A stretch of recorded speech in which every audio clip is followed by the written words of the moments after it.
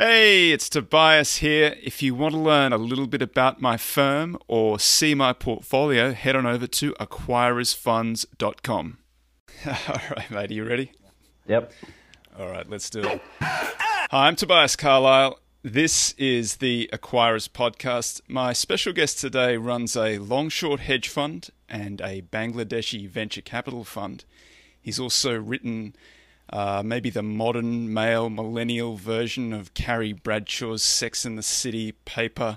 He's the artist formerly known as Supermugatu. It's Dan McMurtrie, and we're going to talk to him right after this. Tobias Carlisle is the founder and principal of Acquirers Funds. For regulatory reasons, he will not discuss any of the Acquirers Funds on this podcast. All opinions expressed by podcast participants are solely their own and do not reflect the opinions of Acquirers Funds or affiliates. For more information, visit acquirersfunds.com. Thanks for having me on, Toby. How are you, Dan? Very good. Really appreciate you taking the time. Big fan of the show. My absolute pleasure. Let's talk about Tyro, your long-short hedge fund first. So you cover four themes: consumer, healthcare, industrial, technology. Can you just take us through a very high level? Why do you focus on those themes, and what's interesting about each of them?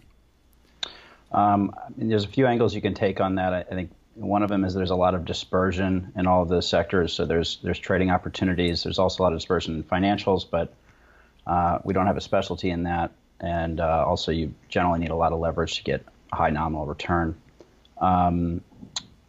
We really want to focus. There's a lot of things you can spend research time on when you're doing bottom-up fundamental research. And so our way to think about what we're going to devote time to is by focusing on two things: big secular trends that we think are going to really drive how economics are occurring throughout a value chain, and then the value or supply chain itself. We think increasingly industrials, technology, consumer, and healthcare are blending together. There's that very popular meme about every company needs to be a tech company now. And, to some degree that's true. And in other degrees it's not. But it does mean in certain times when technologies from one industry or the other are moving into the other industry, it's going to change the competitive positioning of the market a lot. And that is very important, particularly as you look at public versus private deals right now. We spend a lot of time looking at private in addition to public. And so we just think there's a lot of overlap there. We see common themes, we see common drivers, and we think there's a lot of synergies between covering those spaces. There are certain things within those sectors we don't cover. We tend to cover specific subsectors. So we don't do science-based biotech, for example, within healthcare, but a cash flow-based healthcare business or a healthcare sector special situation we will participate in. We also tend to not do as much SaaS. We cover them, but I just have never been able to get comfortable with the valuation. So it's never, going to be a huge bet for us, I don't think. Yeah, it's hard to plug in those growth rates, and that I think that's been a differentiator over the last few years. Folks have been able to accept those growth rates and employ them, have done very well. When you're looking in, say, consumer, just give us a flavor of how you think about consumer. Yeah, so in consumer and tech, and the others too, but in consumer and tech specifically, we spend a lot of time really trying to understand specifically what motivates the customer purchasing decision. What does that company-customer relationship really look like? A lot of the times it's a little counterintuitive, or there's some nuance that you miss if you're just reading research reports. So we spend a lot of time going and talking to customers, talking to salespeople. We like to go to conferences that are not finance conferences. So if we can find an industry-specific conference, we're going to go to that. We really like turnarounds of strong brands. A big position for us in the last year was Papa John's. And we think that was an interesting situation because you had massive footprint, a brand that was extremely popular, sometimes for bad reasons, but had been run very poorly compared to comps. And we know a lot of people in the franchise business, and it was a situation where the bar was much lower than the market really expected. So we really like turnarounds. We really like strong brands where there's something about the customer-consumer relationship that is unique. And we really like repeat purchases more than high ticket price items. There's things like Peloton and companies like that I think are great businesses. People have done very well in it. I'm not as comfortable underwriting those situations personally, just because I think it's such a small number of absolute customers, and a competing product or a news story or something like that could potentially permanently impair the business. I don't think that's as risky with a company that sells 25 different types of candy bars or something like that. It's a little easier to underwrite.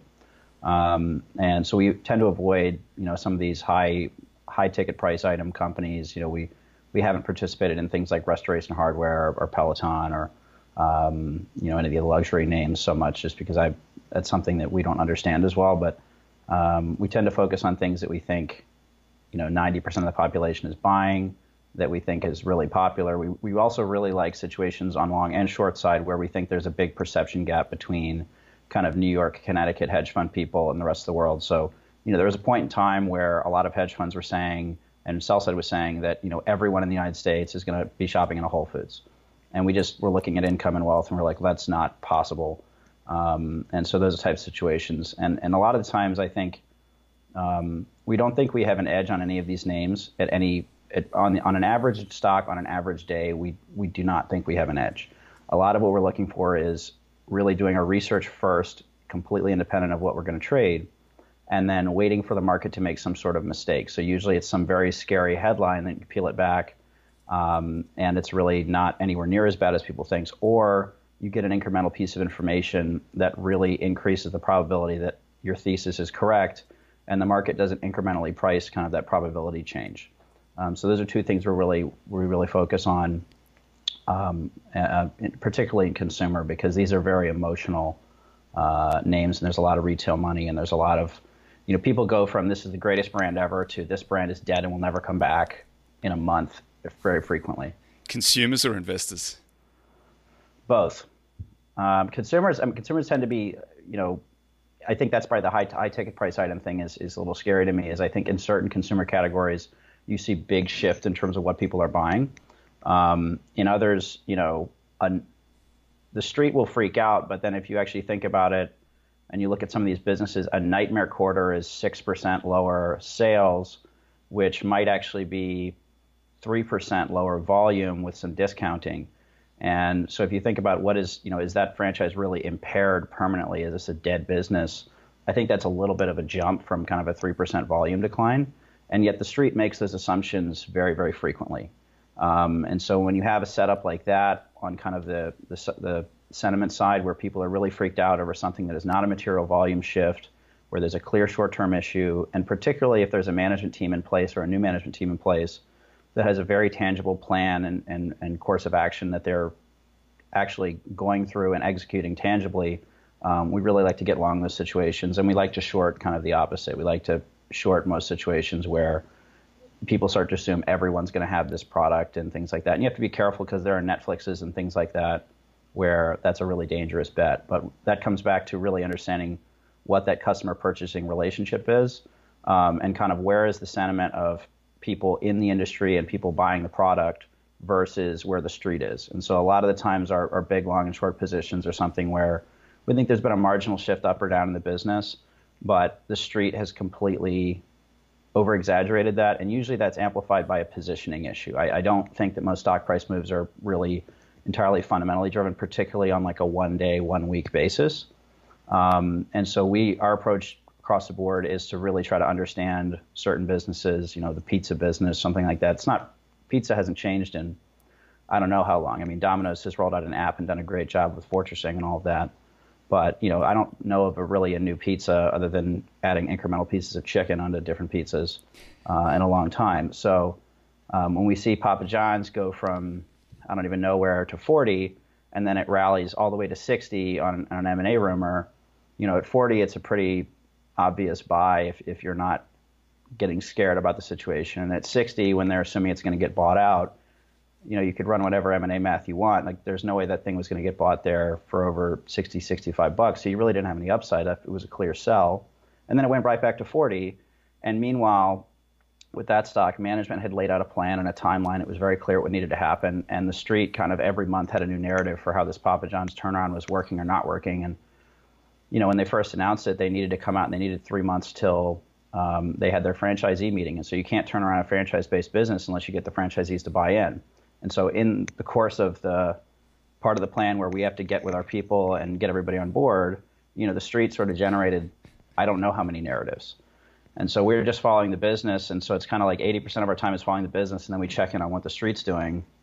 And I have no idea what the street's talking about half the time on some of these names, because I've been talking to people at the company and the industry franchisees, and they have no idea what the street is talking about. And sometimes the street's right, but we really like those situations where we think there's some big, like, dramatic psychological game happening in terms of how people are trading a name, and especially if that's amplified by a lot of positioning and sort of agency risk on money managers' parts that's causing those price swings to be wider. And that's kind of how we cross kind of the fundamental view with when we actually trade.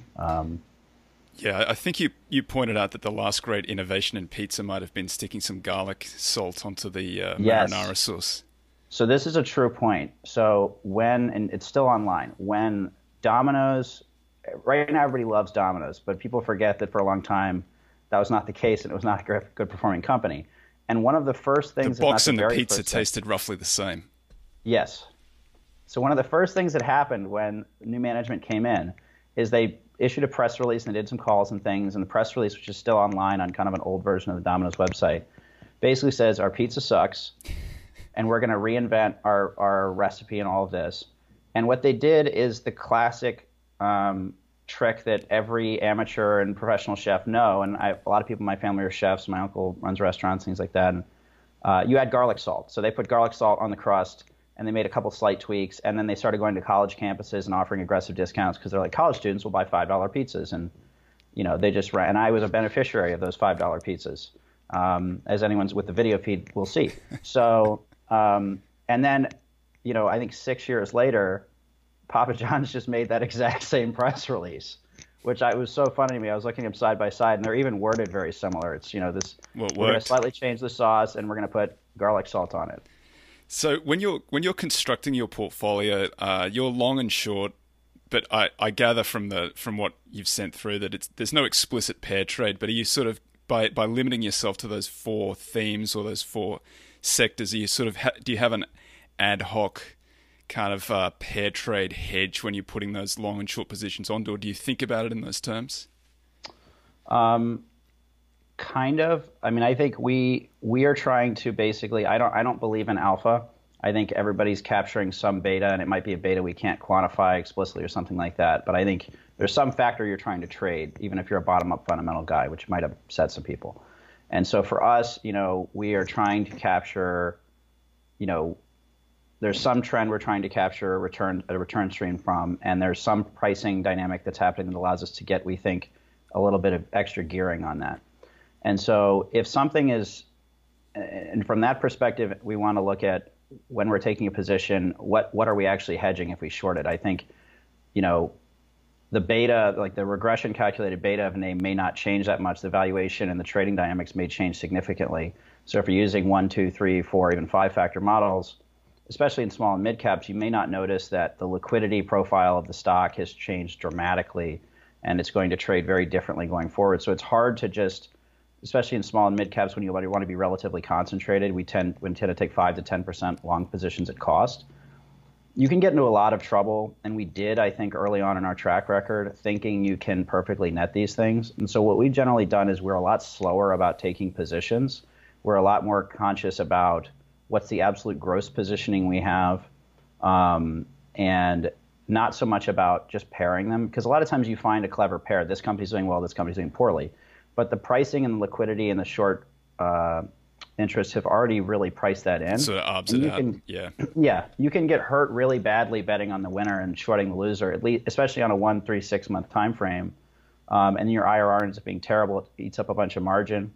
So if we want to take a big position in going from how you go bottom up to top down portfolio construction, we typically want to have around 15 long positions, and there'll be some starters and some full positions. When we start, it's going to be a 2 to 4% long position. We have certain criteria around how much risk weighting we want each name. We are comparing that against what's in the book already, and also what the rest of our watch list is doing. So most of our trading behavior is motivated by something else in our watch list becoming a better risk reward, better quality for price, something like that.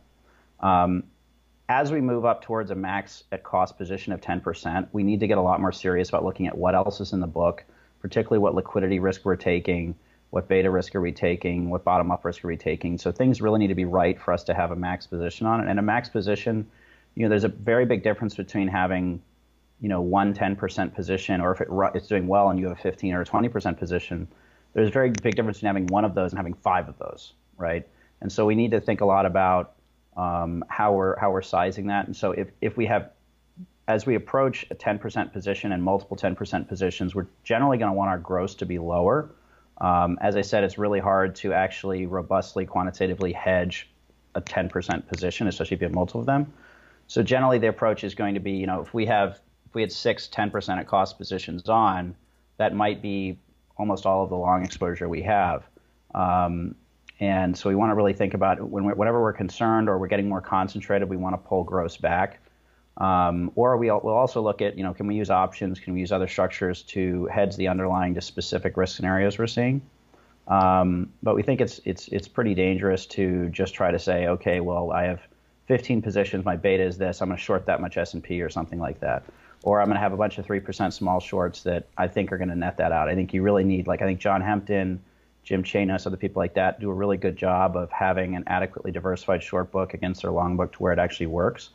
But unless you're really shorting 100, 50, 100, 200 names, you can get in a lot of trouble with that. And so on the short side, we're going to tend to have.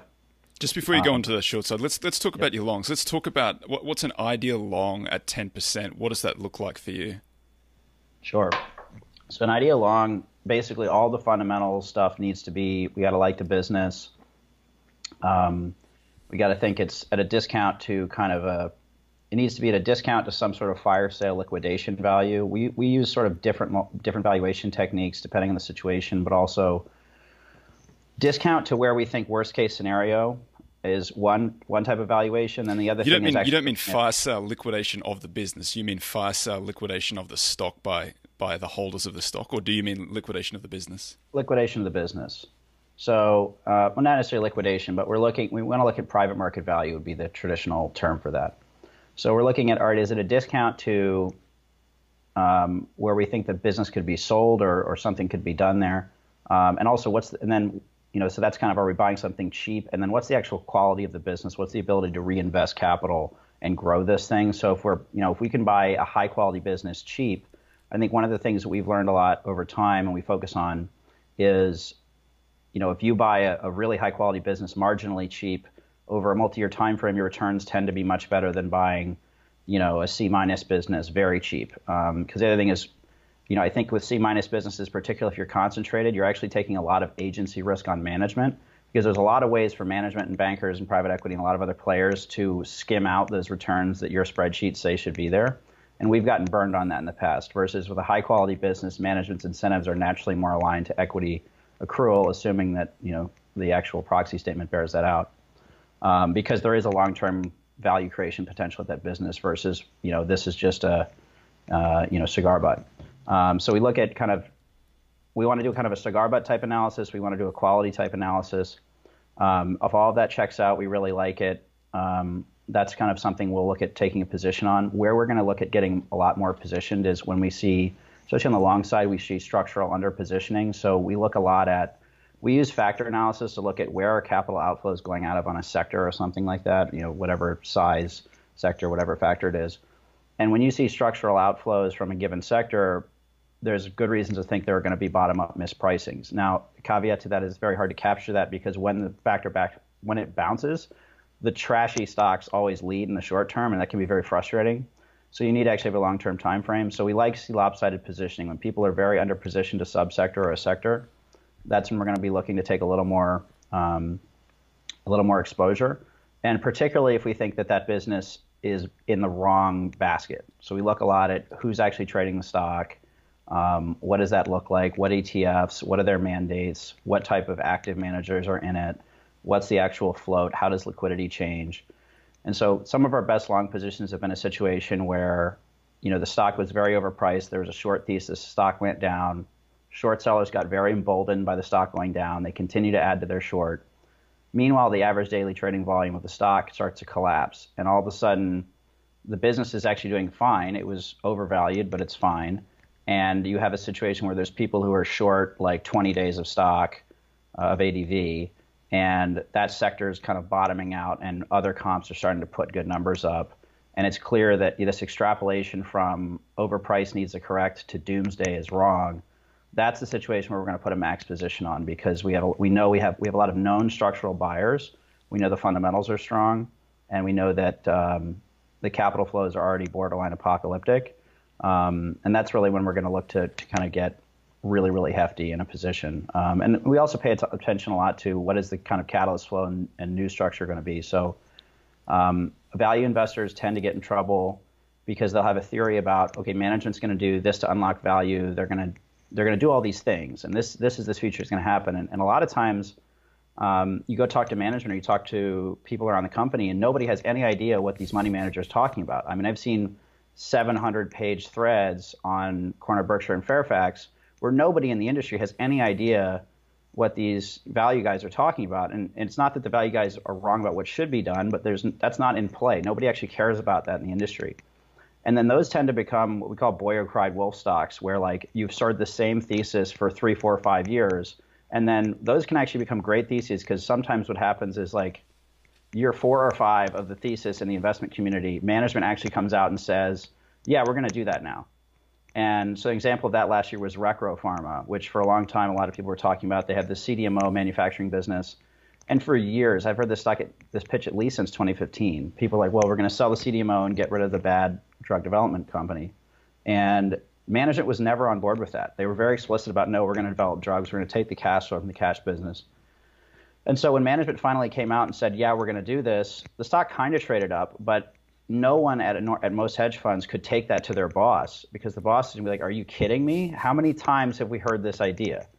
Right? So we like things like that where there's some sort of psychological or structural social arb where I'm like, this is a good thesis, and also I know most people right now cannot pitch it in their shop. And those situations will really like dial up to 10% when management really hits you over the head with, okay, we're going to do that thing now, and nobody's paying attention because they've been burned too many times.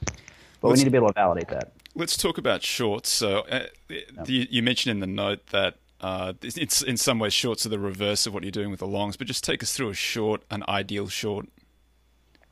Yeah. So on the short side, we really don't like shorting on valuation. We really don't like shorting frauds. I think the only thing you know about don't short frauds. It's very rare. And I'll short a fraud because the business is collapsing. I won't short a fraud because it's a fraud. The only thing you know about a $2 billion company that you think is a fraud is that they're really good at running a fraud. Think about how hard it is to build a real business at $2 billion. They've built nothing into $2 billion. These guys are very good. They have very powerful allies. Like, it doesn't happen on accident. And I think a lot of the times people have a naive approach to that, and they just assume like, oh, this is some huckster and he just like filed some paperwork and this is just magically this big thing. And I'm like, no, there's a serious industry about how these things get produced, and you can track it. And then when crypto, biotech in 2015, cannabis, they all go up correlated, and then when they all go down at the same time. And the problem is there's a lot of short sellers looking for these scammy companies, so the borrow rates have gotten insane. It's gotten really hard to time it and do the carry. What we do like on the short side is competition-based theses. And these are really the only shorts we found that have worked consistently through this relentless bull market, is when company one is just getting the crap kicked out of it by company two. And a lot of times it's a private company. And so the one we did last year was Grubhub. And so a lot of my family works in the restaurant business. I know a lot of people who own franchises or started franchise companies. I understand that supply chain really, really well. And there were a few things that happened. One, we met with all the private competitors, and we saw that they were competing against Grubhub was competing against DoorDash and other players that had more money than them and absolutely no reason or need to make even a gross margin on the sales. And they actually had a stated mandate where the intent was just to burn the thing down and take market share. And they were being, like, frankly, kind of almost mean-spirited in terms of they were poaching really key Grubhub employees. They were doing a lot of just extremely aggressive things. They were giving exploding offers to key employees right before very important periods of the year, just to disrupt Grubhub operations. And meanwhile, Grubhub is telling investors, we're the disciplined player. And I was like, that's cool, but you're in the middle of the ocean saying I can swim longer than that guy. I don't really care. Neither of you can swim for months, and you're not going to reach land. And so we saw, and what was weird was the stock prices remained somewhat resilient, even as we saw DoorDash and a couple other players take a massive amount of market share. So that was one problem in terms of we knew they couldn't compete. And then at the same time, we were talking to a lot of restaurant operators, and most of them were telling us that unless they sold 2+ meals or 3+ meals, they were taking a loss on every Grubhub order. And so I think, there's Silicon Valley kind of usually starts with a good idea and then runs way too far with it. And I think recently there's been some startups where, it's not just trying to extract a margin off of being a marketplace. They're trying to extract over 100% of the available margin in the market. And that just doesn't work because you can't steal from somebody who's dead, in a sense. And so you had a lot of people that, were paying basically 18% of sales, or higher when their margin is 15%. And that just didn't work. And they were only doing it so they could advertise that if you went on their website and bought directly through them, you could get a discount and this, that, or whatever. And so that's a competitive problem. And we also think that Grubhub in particular had going back to that New York, Connecticut bias. I think one of the reasons that Wall Street really liked Grubhub so much was simply that Seamless is the standard food ordering platform for bankers and consultants and hedge fund people. And so it was such a familiar use thing that nobody realized that nobody used Grubhub on the West Coast. You go to the West Coast, it's all DoorDash for the most part in San Francisco and other places. And they really didn't have that strong of a hold on the market. They just had a very strong hold on a certain class of 23 to 30-year-old kids at these A-tier firms. And so people were extrapolating that, and they couldn't see themselves not using Seamless. And so they said, well, obviously everyone's going to use Seamless. And so that was a problem. So we knew, in terms of that customer relationship, we knew that the broad customer base was turning against Grubhub, or at least was just very indifferent. We knew that the analysts on the sell side had a very strong bias, and they really were evasive. Every time we tried to make these arguments, the counter argument was just, well, I don't think so. And I was like, cool, but I have quite a bit of data points here, and we've interviewed everybody, and they go, well, we just think that they're gonna hold it out, and then their margins are gonna mean revert. And that might be true, but in order for you to get to that end point, that stock's going to have to take a massive bath because they have to fight a war, win it, and then try to rebuild. And it was at the beginning of the war, and everybody was like, we think they're going to win the war. And I was like, cool, but DoorDash has almost $2 billion just to come after you.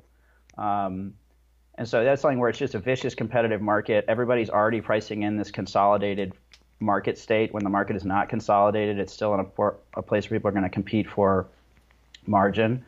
And we also thought nominal growth rates were just not going to be as high as some of the people want. I mean, sometimes these things, if their growth rates are high enough, people go, okay, the margin will work out.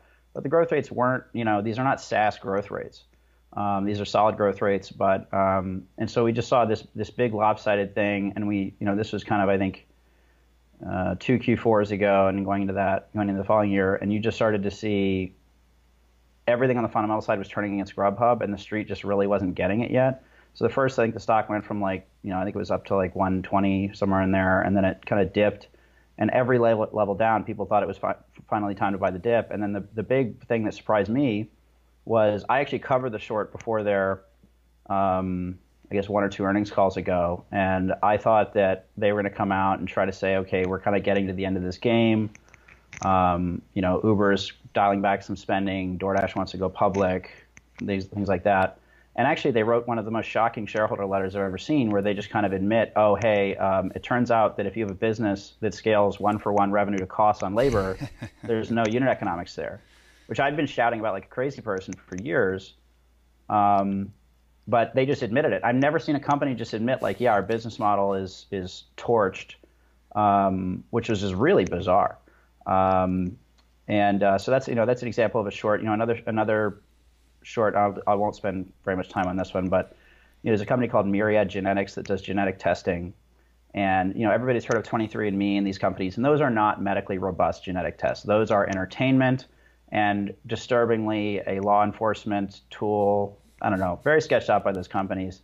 But there are companies that do actual genetic testing. And so everybody knows Illumina Genetics. Illumina makes the sequencers, but Illumina doesn't do a lot of customer-facing work. And my theory on why that is basically genetic testing is so much more complicated than blood testing. Blood testing, you're getting 2 integers out. Genetic testing, you're getting terabytes of data potentially. And then the testing methods are not methods, but data analysis is constantly changing. And so there's a really heavy service component to genetic testing in terms of how do you work with a local practitioner that's seeing patients all day? How does a practitioner that's seeing patients all day keep up with a field that is changing week by week in terms of what the cutting edge standard is? And so you need to have the testing provider provide a lot of information, and there needs to be very good record keeping and a lot of reconciliation among, okay, so, 2 years ago when we did this test, this was the standard. Now the standard is this. So there's a super heavy service component. Myriad was one of the first genetic testing companies. They tried to patent genetic tests. That got thrown out. That was a big problem for them. And what they've essentially tried to do is they've tried to use branded tests. And this strategy just has not made sense to me for a number of reasons. One, there's just so many different genetic tests you can do. I don't understand why you think you're going to have like a brand name like Cologuard, like Exact Sciences type product.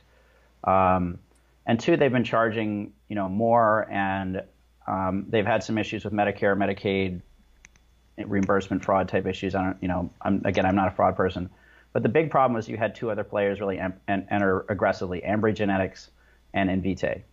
And I went and visited those companies, and Invitae in particular, Myriad is one of these kind of old golf course type sales models for the most part, and Invitae, their warehouse in San Francisco looks a lot like an Amazon distribution center. They have robots they've custom built to run the robots doing the tests, and it's like a pit stop. They have shaved off 30 seconds on every single step they have, and their stated strategy is we're going to try to cut price by 50% every year and more than double volumes, and we're going to try to build this software layer to do the service on top of it and be the easiest to work with.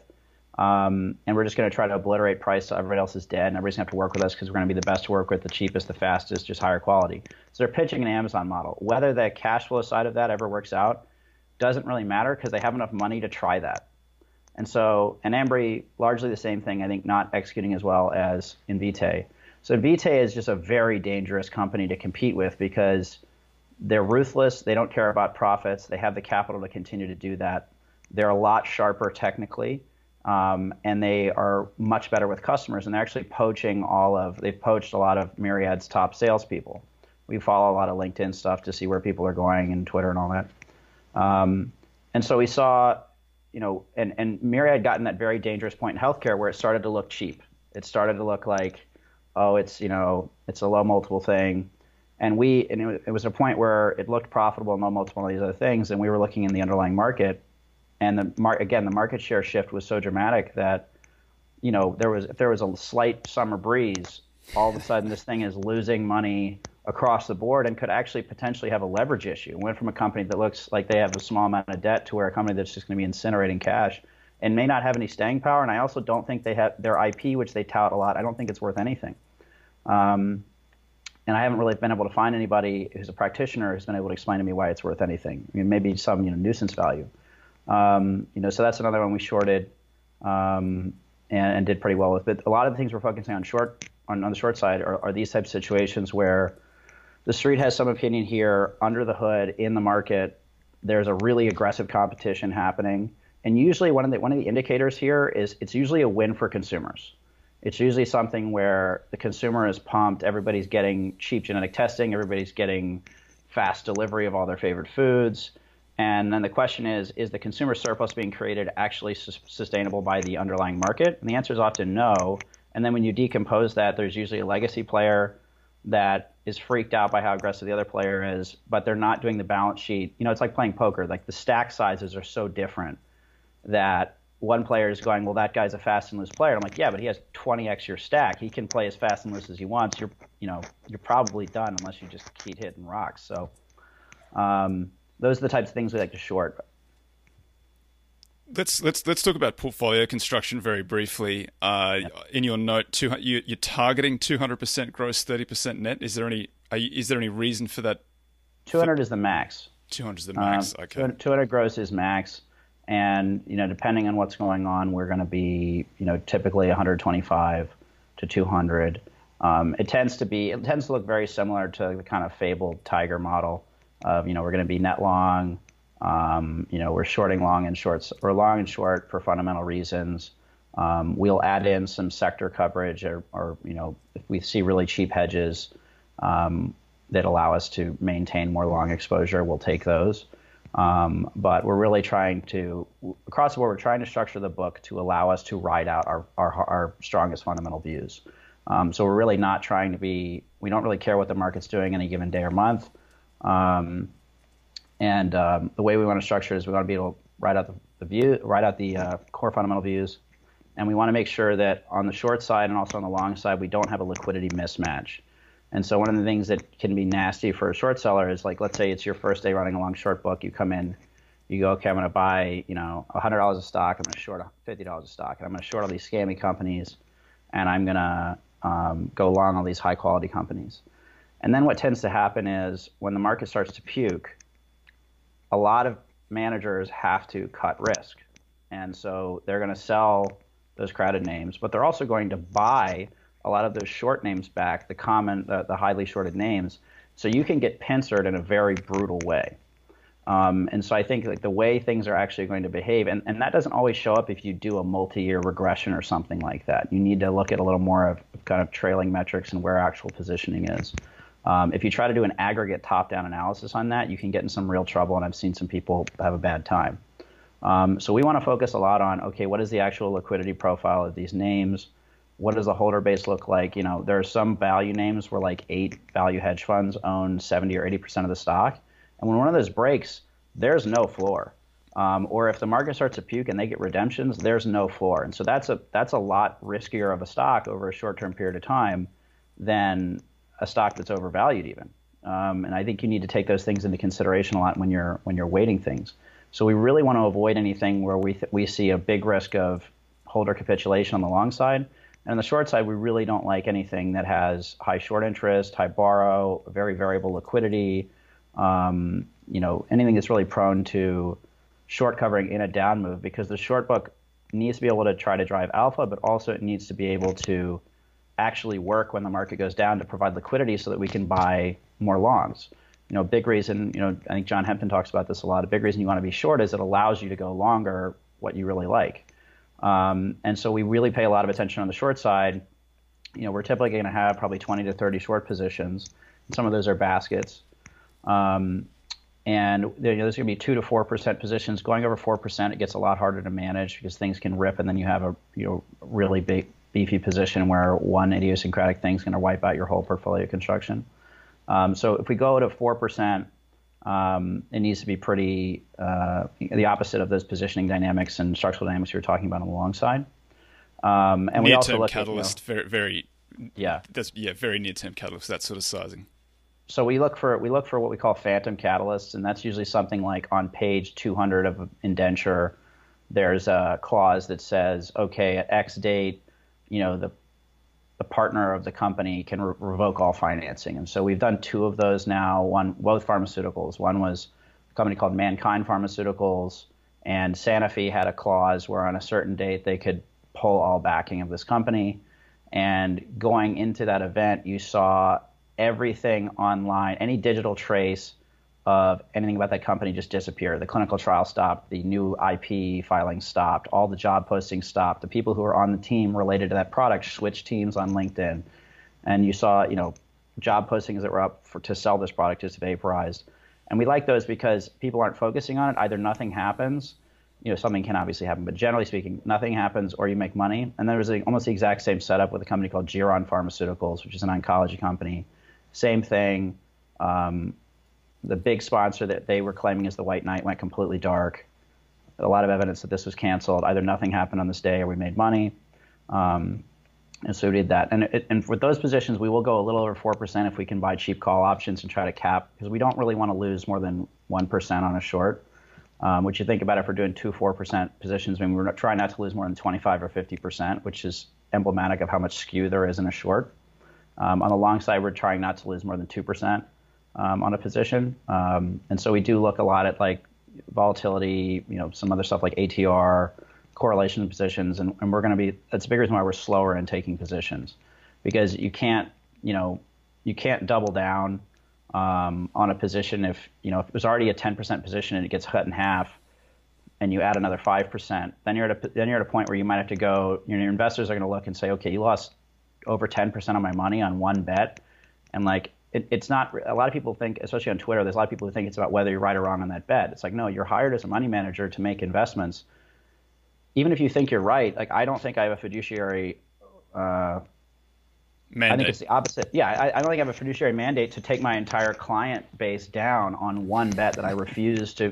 When I should have, as I've talked about, I should have lots of other ideas. And so sometimes you just got to think. Now you can get around that really painful situation if you just have a smaller position weighting going in, and then if things get weird, then you can go to a full position weighting, and you're not taking as much capital impairment risk.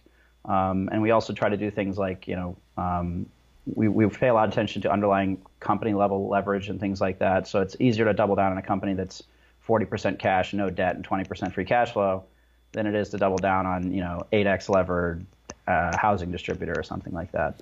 So to what extent are you influenced by Hampton Chanos? I know you have. I don't know the extent of the relationship with Chanos, but you know Chanos in some. Yeah, I'm friends with both of them. I don't think I've ever talked about portfolio construction with either of them. I've seen what they've said about it, and right. I pay attention to everything. We mostly talk about individual names. My impression of what Hampton does is that he's almost quantitative, systematic across the short book. That he might have 100 to 150 names, all pretty small. Yeah. I don't know as much about Chanos. Hampton has been able to build positive expectancy, or at least break-even expectancy, into shorting, and so he's got a hyper-diversified book. It's systematic. I think both Hampton and Chanos, most people don't understand how they run their. Chanos also runs a diversified short book, and I think this has been written about online. But he has a strategy where he's levered long the index more or less and short basket. He's 190, right? I think something like that. I don't have the docs, so. I think I've seen him talk about that. In those types of scenarios, I think a lot of people, again, one of the big mistakes that people make when they look, especially on Twitter, about money management is they get really obsessed with the ego benefit or detriment of winning a specific stock debate. And portfolio construction just absolutely dominates that. And so you want to structure everything so that even if you're horrifically wrong on an individual position, particularly positions where you have a lot of conviction. So we have rule sets in terms of how we actually size everything, so all those parameters are checklists, and then we've got some, weighting and things like that, and not really Markowitz, but some similar stuff. But, those guys can afford to be very wrong on many names. And Hampton, and I think he talked about Amarin, he is fairly routinely horrifically wrong on a name, but it's a 10 basis point short, and overall, because he's shorting 50 of those names with those characteristics, it works very well, and also it allows him to maintain that long exposure. Same thing with Chanos. So a lot of times people make comments like Chanos only makes money once a decade or something like that, and I was like, not true. Yeah. Chanos actually has one of the most robust track records. It's because it's, again, a large portion of shorting is allowing you to maintain that long exposure, and if you can be the guy who can buy last Q4. Or 2 Q4s ago, 2018, and you're not ruffled. That's a massive advantage, and that's really what's going to allow you. So many fortunes have been built by having liquidity when other people don't. So a lot about how we're looking at the short book is we kind of have a standard, short book that's designed to be able to definitely provide liquidity in market down moves, and we also think that there are negative expectancy. Especially versus our long names, and sometimes it will be paired, but we don't necessarily explicitly think about the pairing. Like we have views, and then views aren't necessarily in the book. And I think a lot of fundamental managers end up being technical traders because they only do fundamental work when the stock chart goes to some level, and they go, oh, maybe there's something to do now. Then they fire drill their analyst who stays up for 2 days calling people, and then he goes, I think sell side numbers are here, and I think the numbers are here. And there's some people who can do that well. It just sounds like a terrible life, and I also think you can get really burned that way. And so for us, it's more about tracking views, and then when we see prices go. So on a pair trade, if we have long, we're short and speared another name. If that name then squeezes 200%, then we might short some. We tend to like to wait until, especially if we see a position where there's no catalyst, no information flow. We'll wait till we see other people in a great position of pain. Sounds mean, but it's more like it's a business. Well, it's more like somebody's pitching me like, I always think of like short pitches, especially from younger guys who are pitching shorts. They see this glorious victory because they've watched The Big Short and they've read these books and they've seen these interviews. And I'm like, before the glorious victory comes the war. It's like one of the things I really like about Mark Cahodes is like Cahodes is like he like lives on the battle. The war, yeah. Yeah, and I'm whenever I imagine what Mark Cahodes might be doing, he's always just got like a Bowie knife and he's just like licking it. Like he just lives for that. I don't. I'm just I like not having to just fight all the time. But I think on the short side, like how you construct the book, you need to make sure that you have, I think the liquidity is number one over everything. Liquidity and positioning risk, in my opinion, especially in this market, are so important. So one of the things I think overrides everything else, like sector exposure, size, beta, positioning is going to crush everything else. I think a big reason for that is if you're an active manager, you're probably going to have some correlation with other active managers. There's always someone else who is aware of a stock you're aware of, definitionally, because somebody owns the shares. And the issue right now is that there's like long short equity is the least popular investment product in the world, probably. Like people hate it right now. Yeah. And so if you have AUM as a long short manager, you're one bad day or one bad phone call away from having it being pulled. And that is causing, in my view, very tangible distortions in markets where it doesn't matter how much you like the name, you can't take a bath on it. People don't have the ability as an agent of somebody else to take that risk anymore because career risk is dominating everything. So I think, if active share is X percent of the float, that can be a lot riskier than people think because those active guys tend to move at the same time because they have to cover their ass. And so we are really, really focused on that above all because that's how we're getting a lot of our good entries is when we see some massive flush out of people have been wrong positioned one way or the other because of some event. And so that's really the main thing we're parameterizing the book for right now is just that one factor because and the other thing, I qualitatively talking to a lot of other hedge fund people, so many people I know can't put on what they're really convicted about at their jobs, whether it's family office or multi-pod shop or whatever, because there's a career risk angle. I can't pitch that to my boss because that thesis has been around since 2015. I can't pitch that because every value guy is talking about that. I can't pitch that because that's just a Momo stock and we'll get hit for being, and so if you look at all the memes on Twitter of, oh, he's just a idiot who buys high price to sale stocks or, oh, he's a value guy who just buys dumpster fires. There's enough memes now where almost any stock is subject to a meme. And the problem is those actually influence manager behaviors pretty significantly. And there's been some academic papers written on that are really interesting. I have to get the links from you. I'll shoot you it, yeah. Let's change gears a little bit. Let's talk about your Bangladeshi venture capital fund. What's the attraction to Bangladesh? Yeah, so when we started Tyro, my hedge fund, which has the illustrious honor of being the world's least consequential hedge fund. There are a lot of guys competing for that honor. I'm one of them. So we had like 3 nickels and a laptop to start with, and couldn't afford the Bloomberg like me. No, we could not do the two guys in a Bloomberg. Actually, my partner said that yesterday on a call. I was like, we were 2 guys in a Bloomberg. He's like, we couldn't afford a Bloomberg. I'm like, shut up. But anyway, so what we had to do to start out was, we went around to people we knew I was very lucky to grow up around a lot of traders and investors and operators and things. And that really gave me my focus on what's actually going on in the business.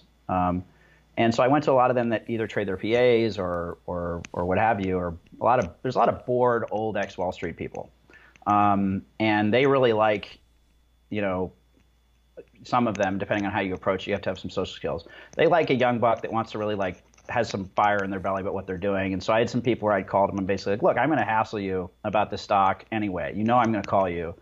Can we maybe set up like a consulting thing, or can you, help me out with this because you have more insight on this area, or could you introduce me to, I need to talk to this person like that. So it was a lot of we just bootstrapped. We used Twitter. We used, everything. We treated getting coffees and all this stuff by coffees, happy hours, just meeting everyone like a job. And one of the reasons we ditched the Mugatu handle on Twitter was I'd counted it up and I'd met upwards of 500 people from Twitter. And I was like, everybody knows who I am. This is ridiculous.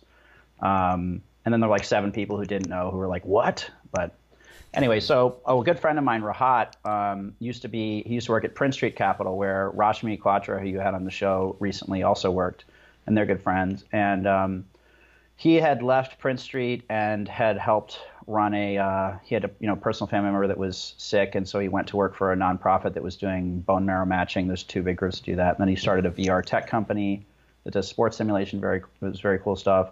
But he was he used to cover kind of the Asian supply chain for computer chips. And so he was one of those guys where, a new Nintendo game would be announced and he would be like, oh, I need to go home and buy like this random niche company in Guangzhou because they make this one analog thing that's going into that.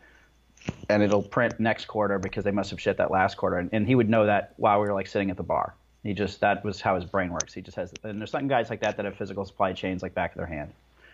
And also just had very good intuition for where consumer tech trends are going in software. And so he's been one of my best friends, my karaoke partner in crime for a long time. And we've both talked a lot and focused a lot on how tech is changing things globally. And so there's this theme that all of us are very interested in here, and Rahat is as well, where the way tech is changing, you can't just say, okay, tech worked this way in the US and EM is here, so it's going to do this. There's these weird lag things, and then there's really abrupt catch-up periods. And so we've been looking at emerging markets and how technology is impacting them. And so I think a lot of people in the US would be surprised to know that like Jakarta is one of the hottest tech scenes in the world right now. And a lot of people are going to go, no, that's not, but it's crazy. And Vietnam is now increasingly blowing up. And now there's actually really interesting tech startups in Myanmar. And obviously India is a huge VC place in China. And now we're seeing VC funds and tech startups in Pakistan, in Egypt, in Venezuela. And what's interesting is that there's massive leapfrogging happening where they don't have this legacy. There was never dial-up. There was never desktop. It's mobile only. And so people are going from, in some of these countries, we've seen several countries where they had illiteracy rates of over 40% 20 years ago or 30 years ago. And now they have smartphone penetration of over 40%. So if you think about over a 30, 40-year period to go from almost half the population being illiterate to almost half the population having a smartphone, that's a profound societal shift. And there's still issues around things like plumbing and whatnot that need to get fixed. But it's much harder to string twisted pair coaxial cable than it is to just put mobile phone towers around and then connect to the. So that's what many of the developing, emerging markets have seen that occur. And then there's no reason why they can't. The technology, if you're a generation or two behind smartphone technology in the US, it's still very, very modern technology. Right, and I think that assumed lag is getting shorter and shorter due to people like Huawei and Xiaomi, who are making very cheap, and there's some now African cell phone makers that are, they're iPhone 7s. They're not iPhone 10s, but like who cares? A lot of people in America still have iPhone 7s. Right. And the other thing is, and so what's happening with that is because there's all these smartphones now, these massive populations that are generally very young, 35 and under, can now all communicate. And so there's a lot of books like Why Nations Fail and other things that basically say a lack of coordination and corruption and things like that are holding these countries back. I think what's happened in a lot of these countries is that there are too many people now who can talk to too many other people. It is forcing such a radical level of transparency into these countries that's never existed before. And the governments are kind of freaked out because they're like, when there's a protest now, it's not 20 kids in front of a school. It's, holy shit, there's 2 million people in the streets. And so like we've seen this. And so I think a reason you're seeing a lot of these protests in these countries is just simply the ability to coordinate. And, a lot of people go, well, they're upset about the corruption. I'm like, I think they've been upset about the corruption for a long time. Right, but couldn't do anything about it. Yeah, and so we've been very interested in this theme of, wow, and the rate of change is so wild. So we've just been doing a lot of research around, and the thing is because these are harder places to do business, a lot of these startups are having really innovative solutions to problems because in the United States, most tech businesses are essentially a layer that's being put on existing economic modules. And so I think most people in technology, this might offend some people, I think a lot of people in technology in the US don't actually know a whole lot about technology in terms of how actually solving problems. It's more like, okay, we're going to use this software thing to tell these other things to do this. And in a lot of these countries, you're like, okay, we don't have physical logistics, or we don't have any KYC, or there are a lot of countries that do not have digital maps.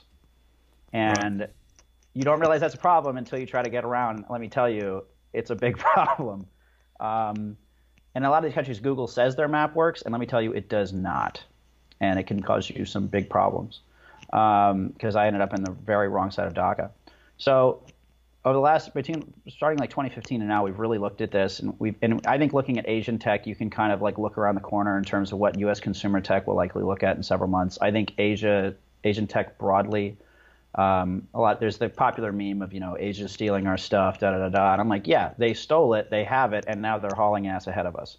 And so, I spent some time in Asia this summer. I try to go once or twice a year at least, and every piece of software I used was radically ahead of the comparable software in the U.S. And that was just mind-blowing. So Rahat and I were looking at all these markets, and we found that, there's a lot of VC funds in all of these other countries. And, what he and I have both done is we kind of take deals around to our friends, LPs, family offices, whatever. There's a lot of people I know that I'm friendly with that are like, hey, I like you.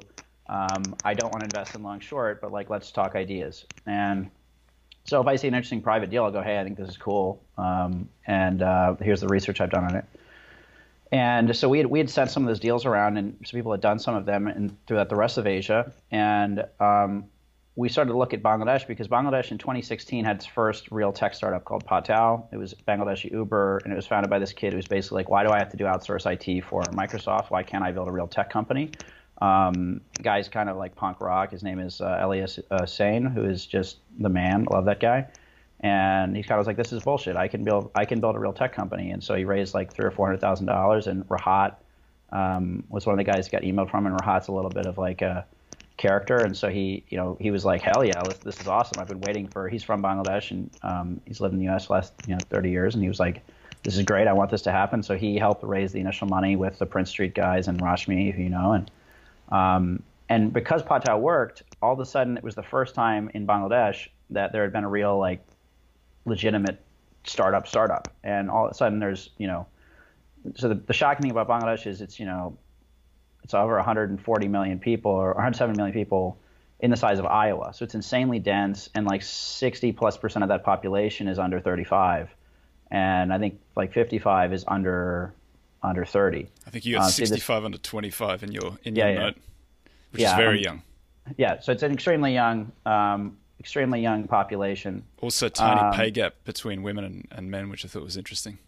Yes, two other things that are very interesting about Bangladesh. It's a secular legally it's a secular country, but it is a predominantly Muslim country. But it's always had a female leader, so that's very unique. And so it's a country where if you try to go, oh, it's like this, no, you're going to be wrong. It's like a very unique country. And so you have all these young people. The birth rate is under control, so you don't have like the Uganda problem of just way too many kids and you can't handle it. The pay gap between men and women is women are relatively very empowered. They are working. They are making equal money. And there's this booming middle class of probably 40 million people who are making many multiples of GDP per capita. And when I was there this summer talking to people, like it was very common for me to ask, how much do you make versus how much your parents made? And they would just deadpan, 25 times what my parents made. And they're like 23. And I was like, what? Yeah, my dad makes, X $100 a month, and I make, I make 18 grand a year or something like that. And they're all online. They're all on Facebook. They're all on Reddit. They're all on YouTube. They're, when I was in Dhaka the first night, we were in a cab, and a guy held out in the window a copy of The Intelligent Investor on the street in Dhaka. So that I can make jokes about that for hours, but they have the exact same information. They're very aware what's going on. They're building on AWS and Azure, and there's been a little bit of a catch-up speed getting things up to quality. But between 2016 and now, you've gone from like maybe 6 real startups. Patao worked, and so all these young kids go, wow, I can actually build something. And so you had people leave Patao, we called it the Patao Mafia, and they're starting companies. You have people coming out of universities, they're starting companies. You have other programmers from telecoms and places starting companies. And you actually have now reverse brain drain.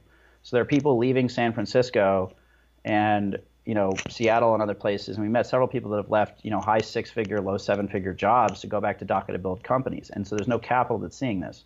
So I'm seeing people who are leaving 800 grand a year guaranteed as a lawyer or something, going back to build a startup in Dhaka. And the other thing is the startups are actually solving very real problems. It's not a new cat face app. I'm really tired. I think a lot of this tech stuff we're doing now is aggressively superfluous, and it works because we're a very rich country. But these are companies that are very, very, things they're doing are very necessary, and because they have to do tech plus some sort of actual economic function, they build very strong moats. And that's the thing that really people don't get about a lot of them is if they control part of the physical infrastructure and the whole software layer, you can never rip them out. And they're moving so fast versus the incumbents. So a lot of these companies are growing 50% month on month. I mean, I've never seen growth rates like this. I've never seen people hustling like this, and it's extremely tangible. And also, a lot of these companies, like we've shown several people this, and they go, well, we think this market is just Bangladesh, that's the TAM, or we think the market's just Dhaka, that's the TAM. And actually, a lot of these companies are going to be in 4 or 5 countries this year, and 2 or 3 of them that we're about to announce deals in are already in 3+ countries. So they're being priced as if they're highly speculative seed deals from some kid in Dhaka, which from a certain perspective is true. But a lot of these companies, even at the seed stage, already have 50 or 100 or 200,000 customers. There's a company we're going to invest in at single-digit $1 million valuation that already has 1.5 million MAU and like 600,000 DAU. And you have a lot of these companies just have outstanding metrics. They're scaling. The economics actually work. Again, you have to do your bottom up. You have to do your bottom up work. Obviously, it's going to be a low hit rate, but you're talking about there's probably between 150 and 200 startups just in Dhaka right now. And so I was like, wow, this is amazing. I live in New York, and I also don't speak Bengali. People there speak English, so you can get by, but I don't speak Bengali, so I can't do like legal work and stuff like that. So Rahad said, I want to move back. And the reason we started was he's like, this is amazing. My country is flourishing. I want to help this. I want to move back. I want to hire a local team, smart people, and I want to back these companies. And we saw how much ability there was to add value to the companies in terms of just back office stuff, marketing, legal, compliance, accounting, data security, and really bringing in Western and we're just global expertise. And we're basically tapping the hedge fund network of all the people at these companies and saying, hey, would you look at this guy who's, you're trying to do this thing in the U.S. That's cool. These guys are trying to solve this for the first time ever in their country. So there's one company who looked at the first reliable blood testing in the country and things like that. So we're bringing in advisors, we're bringing in back office support, and we're going to try to support companies regardless of whether or not we're going to invest in them, and that sort of helps us vet them in a sense. So we just go in and say, hey, can we introduce these guys? Can we help you out? Get to know the founders over a period of time. Once every few months, we're going to make an investment, and so Rahat's going to live there and manage a whole team there, and myself and a few other people on the GP side are going to be on the investment council. We're going to do analysis and really help recruit expertise for this.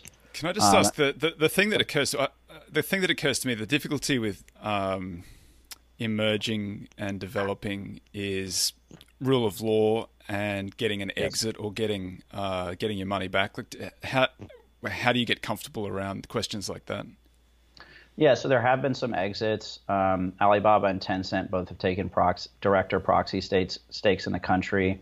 I think this is an investment where you have to really understand what the deal is. If you want this to be a 3 or 4 year exit, and especially in emerging markets, it's not generally that you can't get liquidity. You can't generally get liquidity at a specific time. You can't bank on I can get liquidity next month or in 6 months. So we've structured the fund to be a very long life vehicle. It has up to a 10-year life. And a lot of these companies within the next year or two, again, are going to be multinational companies. So there have been exits. We're building things we're very focused on things that are very strategically important and likely would be an acquisition target or IPOable or something like that. We can't Is there a Bangladeshi stock exchange? There is, yes, Dhaka Stock Exchange. And you can't underwrite a perpetual cash burn machine. So we have to underwrite these things through cash flow positive where they can actually start to compound internally. There isn't an ecosystem of capital necessary to lots of followers, not lots of followers. Yeah, you can't just rely. You can't play a Keynesian beauty contest. You have to actually do fundamentals, which I love, but it's frustrating some other people. So a lot of these guys we're talking about 1 to 3 years to really robust cash flow and then reinvestment. And then if you're investing a fall on that, it's about what's the ROIC on growth. And so what we're doing for the fund is there's a main fund, and so investors in the main fund can also get access to co-invest for those follow-on rounds. So basically if the bet's working, you can dial the bet up if you'd like.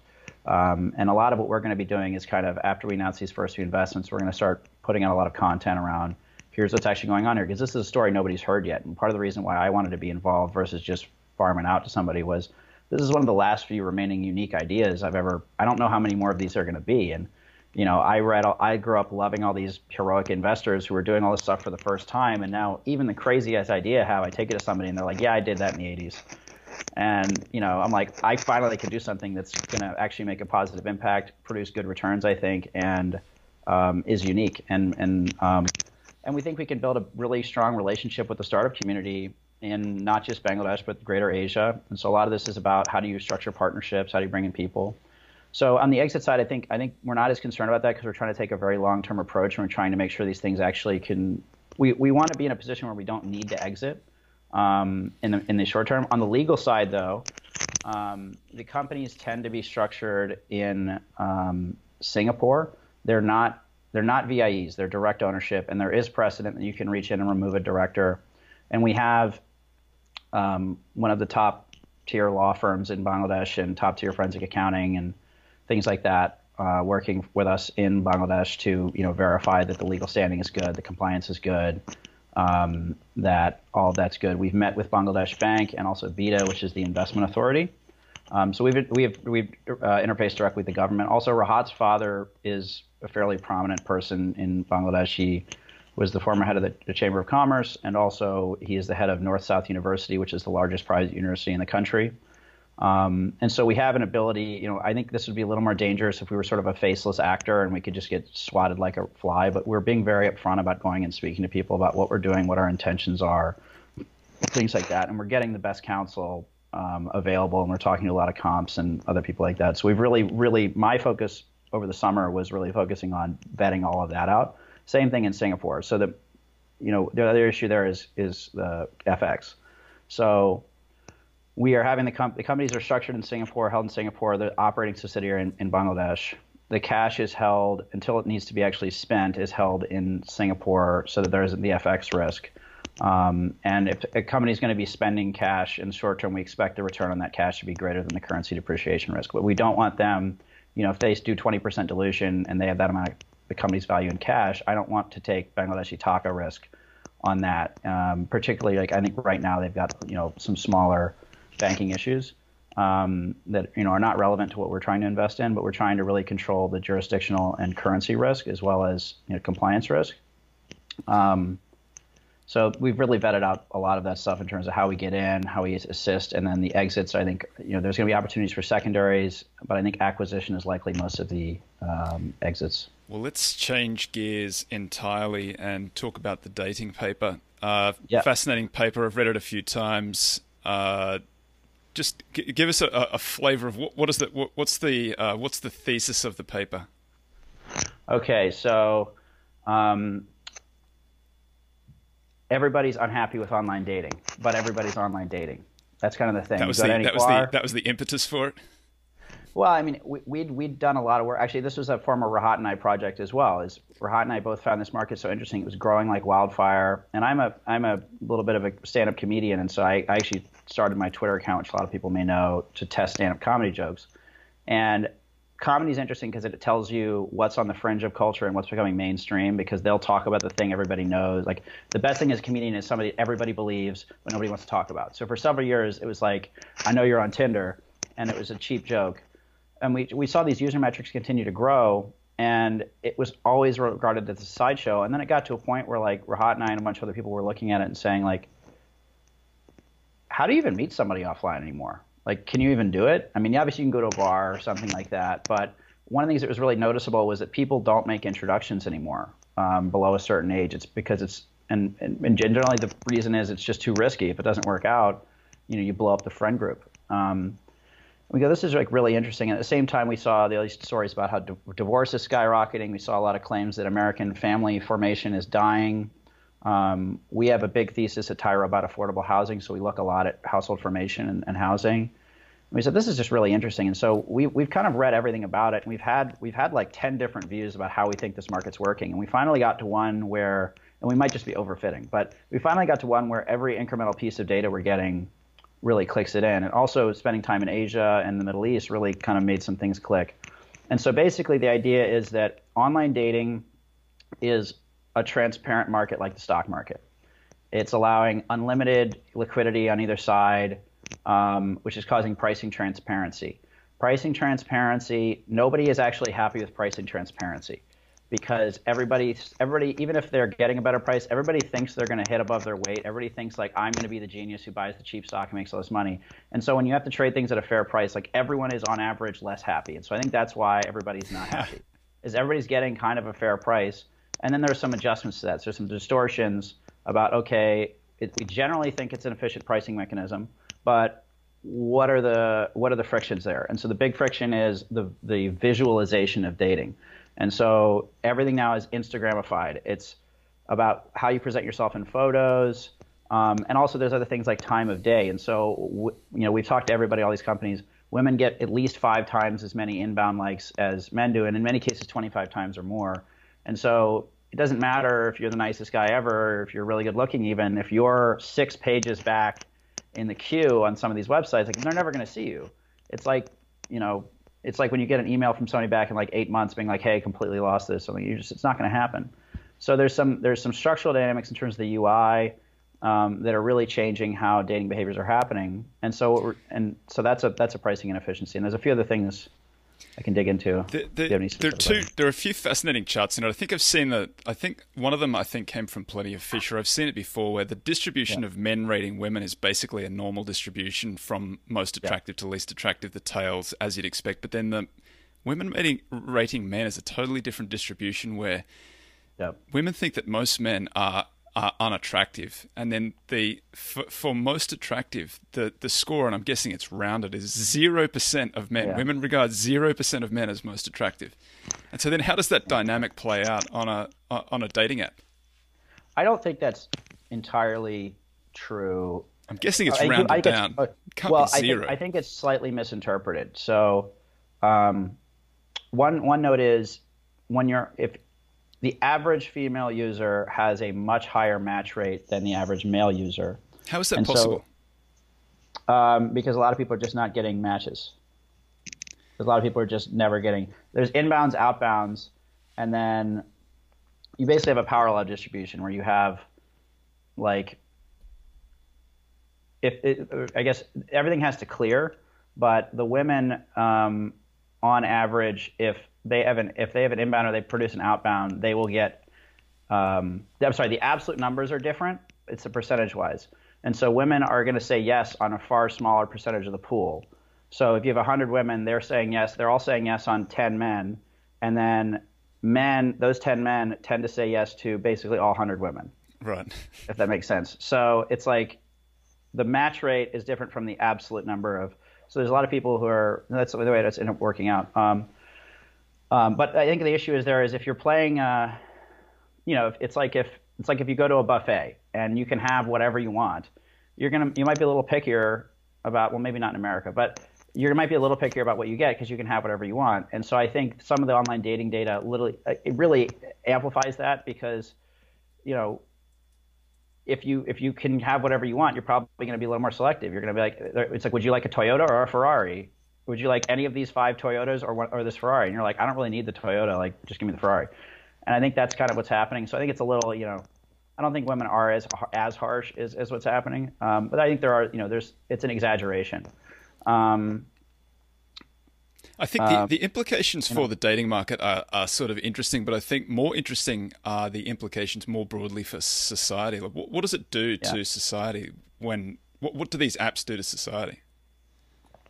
Yeah, so I think that it's counterintuitive because some people look at it and they go, people aren't getting married as much. People are, I'm from a Catholic family, and so people are living in sin and all of this, and they focus on all these unethical traits. And I think I'm a big believer that a lot of the things that we have culturally and religiously and whatever are logical adaptations for like a different era. Right.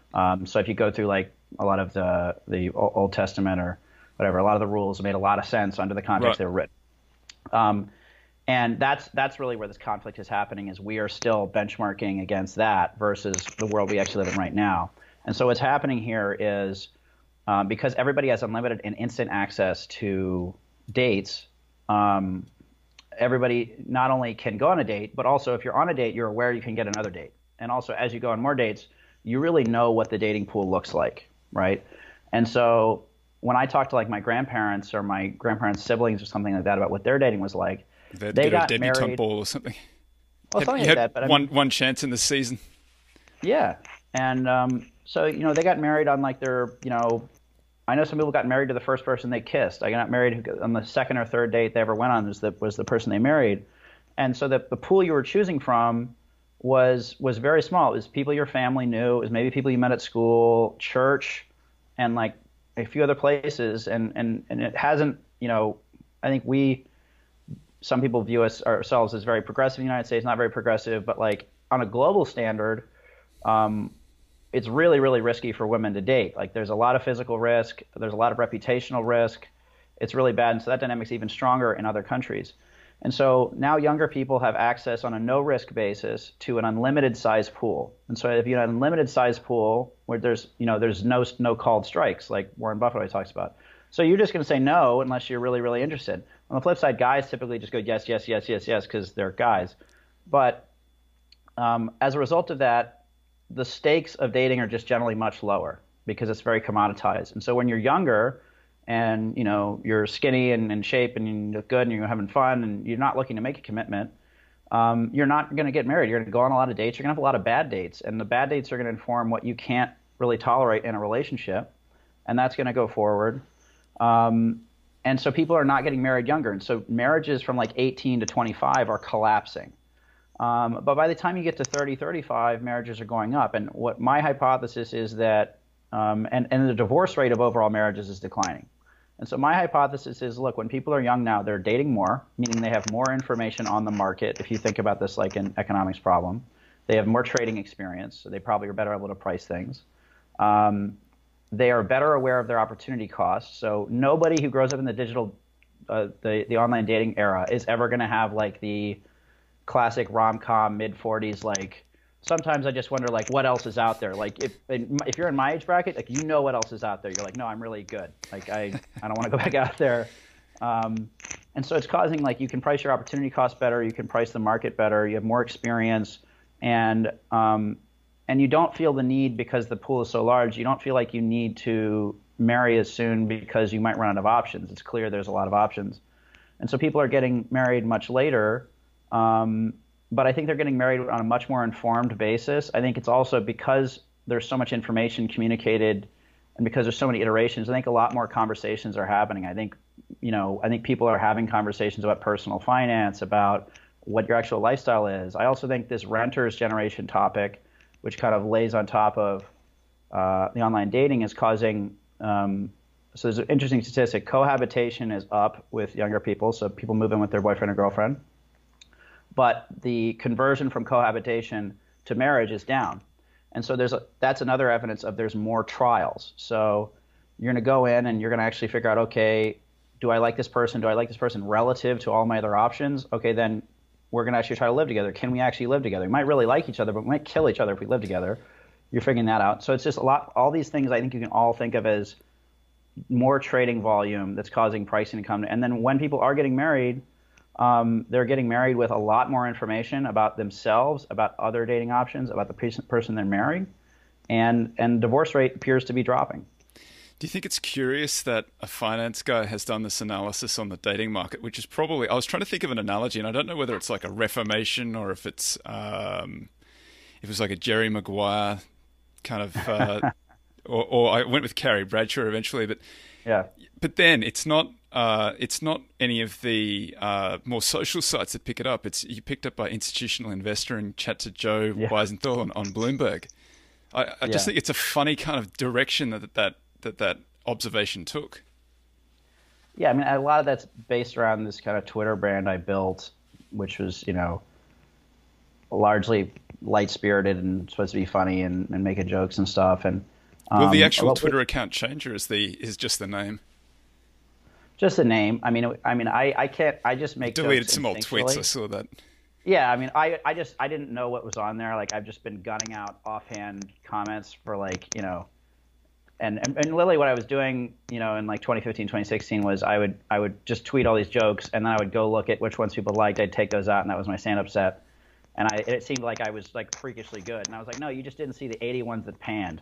But I think what we have this thesis, and there's a reason we published the paper a higher level beyond the thesis, and that is that the average person on the internet doesn't have a lot of stuff to say that's really high value, but there are nominally a very large number of people that have really good insight, particularly in fields that are fast moving, that are changing. Because even if you were to, like, as a hedge fund, hire an expert network, you're going to get some guy who has a really, really nice pedigree, but he hasn't really been in the trenches in probably 10 years. And if he's telling you it's because he's calling a guy who's actually in the trenches. If you can actually, I'm trying to do kind of for industry work what Patrick O'Shaughnessy and some of these other guys are talking about in terms of build, share, learn, repeat, where I'm not advocating that people go out and buy match stock. I'm saying this is what I think is going on in this industry. And I think it's a topic a lot of people are interested in because it's vaguely related to sex. And also everybody's frustrated with it. Nobody understands. Like, everybody, you go to any bar or any stand-up show or any of these things, everybody's talking about how they're not happy with online dating. And so we have a view. We think we understand why people are still doing it. We think what the impacts are. We think there's some ways you can game it. And we think there's a lot of investment implications, and specifically in consumer, in online dating itself. And how do you hack it, Dan? So how you hack it is I'll talk about the paper hack, and then I'll talk about how you hack online dating, because I do know how to hack online dating. But and you can't hack Tinder. Tinder's the one you can't hack, and like everybody gets frustrated. And I'm like, no, Tinder's a one variable yes no. There's no gaming there. But the idea with the paper was we're going to publish papers like this, and put it out there, and just kind of use it to solicit feedback. And so when we put this paper out, we've had something like, you've had well upwards of 500,000 people click on it. And we've had 50 plus people reach out that either work at one of these dating companies that want to talk about our views. And, a lot of them called and said, like, this is really interesting because this corroborates what I'm kind of seeing, but I hadn't really put it together. We took a dig at Facebook dating. So we had like some Facebook people that, wanted to talk to us about it. And we also had people who run matchmaking companies, who run startups, all these different people that I would never be able to find because they don't have a presence or something like that, all reach out, all want to talk. So it's just great in terms of, okay, now I have a list of all these people in the industry that I can reach out and talk to anytime because they know I'm interested in researching this. And also they know that, like, I'm not researching this and I'm not talking to them because I'm looking to, like, trade the stock tomorrow. That's not what I do. And I think that, I think this is a model we can sort of scale and use to continue to build a network. In terms of how you date, actually, the online dating platforms themselves, there's a few things. Like, one, there are actual dating advice services that kind of look at things, and 90+% of the time when they look at, it's usually men. Take a better photo. Well, it's like you don't have a high quality photo, or your photos are weird. Like, you have one good photo and the other ones are like really bad and grainy. But usually the man has not actually filled out the whole profile. Like, they get a little bashful. They don't have an actual description, or it's like a joke. And it's okay to be a little funny, but, like, somebody doesn't want to think that you think going on a date with them is a joke. And, like, I have a problem with this because the more uncomfortable a situation gets, the more I need to make jokes. And I've bombed many a date with bad jokes. But so filling out the profile correctly. But I think that the other two things are on sites like OkCupid and others like that, where you have a lot of information on the user. A lot of this is just kind of like obvious, like have a fully written out profile that has interesting things about you. When you have pictures, put pictures of stuff that's interesting, or you're doing stuff, you show off your attributes that you want to show off. And then when you actually, if you're going to reach out to somebody, you should actually do the work to reach out and figure out, find something that's a hook. I think the other thing people forget is a lot of these are designed to make you click. And so if you find, people that have a demonstrated ability to have deferred payoffs are typically going to be a little less susceptible to that. And so finding somebody that I think it's better to find somebody that has a really strong passion about something, that's very interested in something, specifically something you're interested in. You're going to have a little more luck there versus just like, Billy and Karen trying to match. And, I like going to EDM concerts on the Saturday. Like, that's just a very efficient market. So I think a lot of it, and then the biggest hack I think is time of day because of that queue dynamic. And so I think they took it off. I don't know because I haven't been on the apps in a while, but OkCupid used to show you when people. There. Yeah, well, I was on them for a long time, but they used to show you when people were online, and so I think when you send your messages is very important. So a lot of times guys tend to, is there a polite way to say this? Guys tend to send messages, when they're currently looking for a girl. A wink, wink, nod, nod. And that is not good because they all come in. You got to plan ahead. Yeah, you got to plan ahead. They're not written with the brain in your skull. Right. It's just not a good move across the board. And so like you have to write. Typically people check these things either before work or after work. Largely is after work. So you want messages going out, in the 3 to 5 p.m. range, so that they're there when somebody gets off work and is checking something. Particularly because if it's after work and somebody, doesn't have a happy hour or a date or something to go to, then they're kind of there specifically like looking for that. And you need to write something that's actually thoughtful or funny or insightful. And the other thing is you got to figure out for you and for what you're looking for which dating platform is better, because they all have very different UIs and they're all gameable in a different way. So like Hinge, for example, has individual widgets that are like topics and pictures and things, and you can comment and respond to an individual one. And so if you're somebody that likes to make jokes, or if you have something interesting to say, you can make a very contextual response, and that's really good. On OkCupid, you can write them a 6-page love letter if you want. And you also have to think about those audiences. Do you recommend that people write those 6-page love letters? Do not, never do that. Unless you can write like one of the funniest, it would have to be, it's a very high risk, high reward situation. I mean, I'm sure somebody could write like a McSweeney's type piece that would crush it, but I don't recommend that. That's not a great move. And then I also think like things like eHarmony and others like that are explicitly like eHarmony, you have to pay and apply. They say they're like using all these metrics. eHarmony just screens for, are you desperate? Are you like really seriously looking for a relationship right now? And then they give you a very limited number of matches so that you don't, to reverse that dopamine feedback loop. And so there's some things like that where the more slow the dating mechanism, the more people are going to be seriously looking for a relationship, which is kind of counterintuitive. But everything's optimized to dopamine. So if you want, and then there's all these increasingly niche dating sites. So whatever you're interested in, I would look for. There's probably, there's a farmer. Value investors only. That might exist. I don't even know. There would be like, 25 women and 30,000 men, and it would get really weird. And I would love to start that just to read the conversations. That would be weird. But yeah, you've got all these strange things, and not strange. You just got niche so you got to go all that. But main thing is about time of day, quality of photos, quality of what's in your profile, making that really hooky. The other thing is like there's a lot of times guys look at there are like widgets added, so you can put your Spotify profile in, you can put your Instagram in, and anything that's missing from your profile looks either lazy or like you might be fake. And so a lot of times, like I think some of the things that, assuming you get the time of day from the other user, you need to understand that like you're pitching them, and anything that's lazy is going to come off cost as lazy. The other thing you realize about Tinder versus the others is the average time a person on Tinder spends looking at another Tinder thing, I think, is 2 seconds. So first photo is very important, but honestly, like if you're not an 8 or above, I don't know why you're on Tinder. Like it's just not.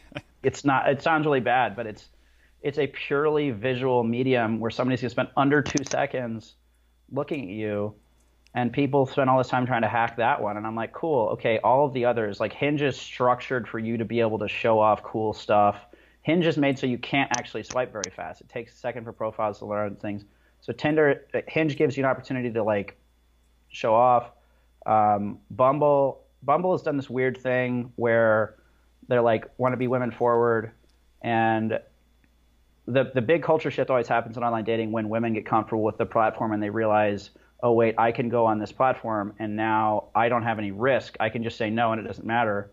And that was what was really sticking out in the Middle East and Asia, is that you had women that had never been able to have any agency in their own dating who were all of a sudden on Tinder because first the guys join, then and girls are like, oh, that's sketchy. And then some girls join, and then those girls basically tell the other girls that, hey, you realize you can just say no, and they don't know you said no, and you get access to millions of guys instead of your brother's 5 friends. And they're like, wait a minute, that's awesome.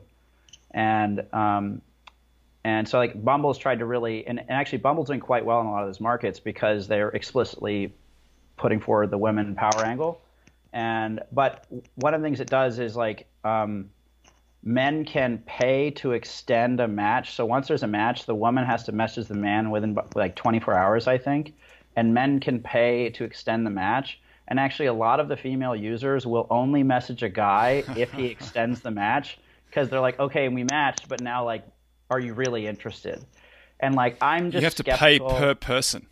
No, you pay like the subscription, okay. Which is actually kind of genius because Tinder and some of these other platforms, the users that pay have the worst success rates. So it's people who like can't get any matches, so they pay. Maybe that's why they're paying. Right, and they think it's going to give them an edge, but actually it's the highest prediction of bad results. And so what all these platforms have tried to do is shift it away, sort of that it's not just changing your odds, it's something else like Tinder Gold and all that. But Bumble has done this great thing where the match extend thing basically is a way to make a guy have to say, yes, I'm interested twice. And to a girl, it costs nothing. And so they're just like, ladies, would you like to like be double sure that guys are interested? And they're like, yeah. And then the guys, they're like, pay up. And it's working. I think it's incredibly frustrating and annoying, but I think that's kind of part of the idea. So there's all these different monetization things happening there. It's fascinating stuff, Dan, but we've come up on time. If folks are looking to get in contact with you, how do they do that? Yeah, you can. We have a website, tyropartners.com, or you can email me at dan@tyropartners.com, or you can obviously go on Twitter at Supermugatu. We are extremely online and always available.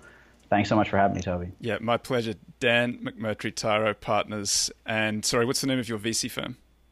Anchorless Bangladesh. Anchorless Bangladesh. Thank you very much. Really appreciate it.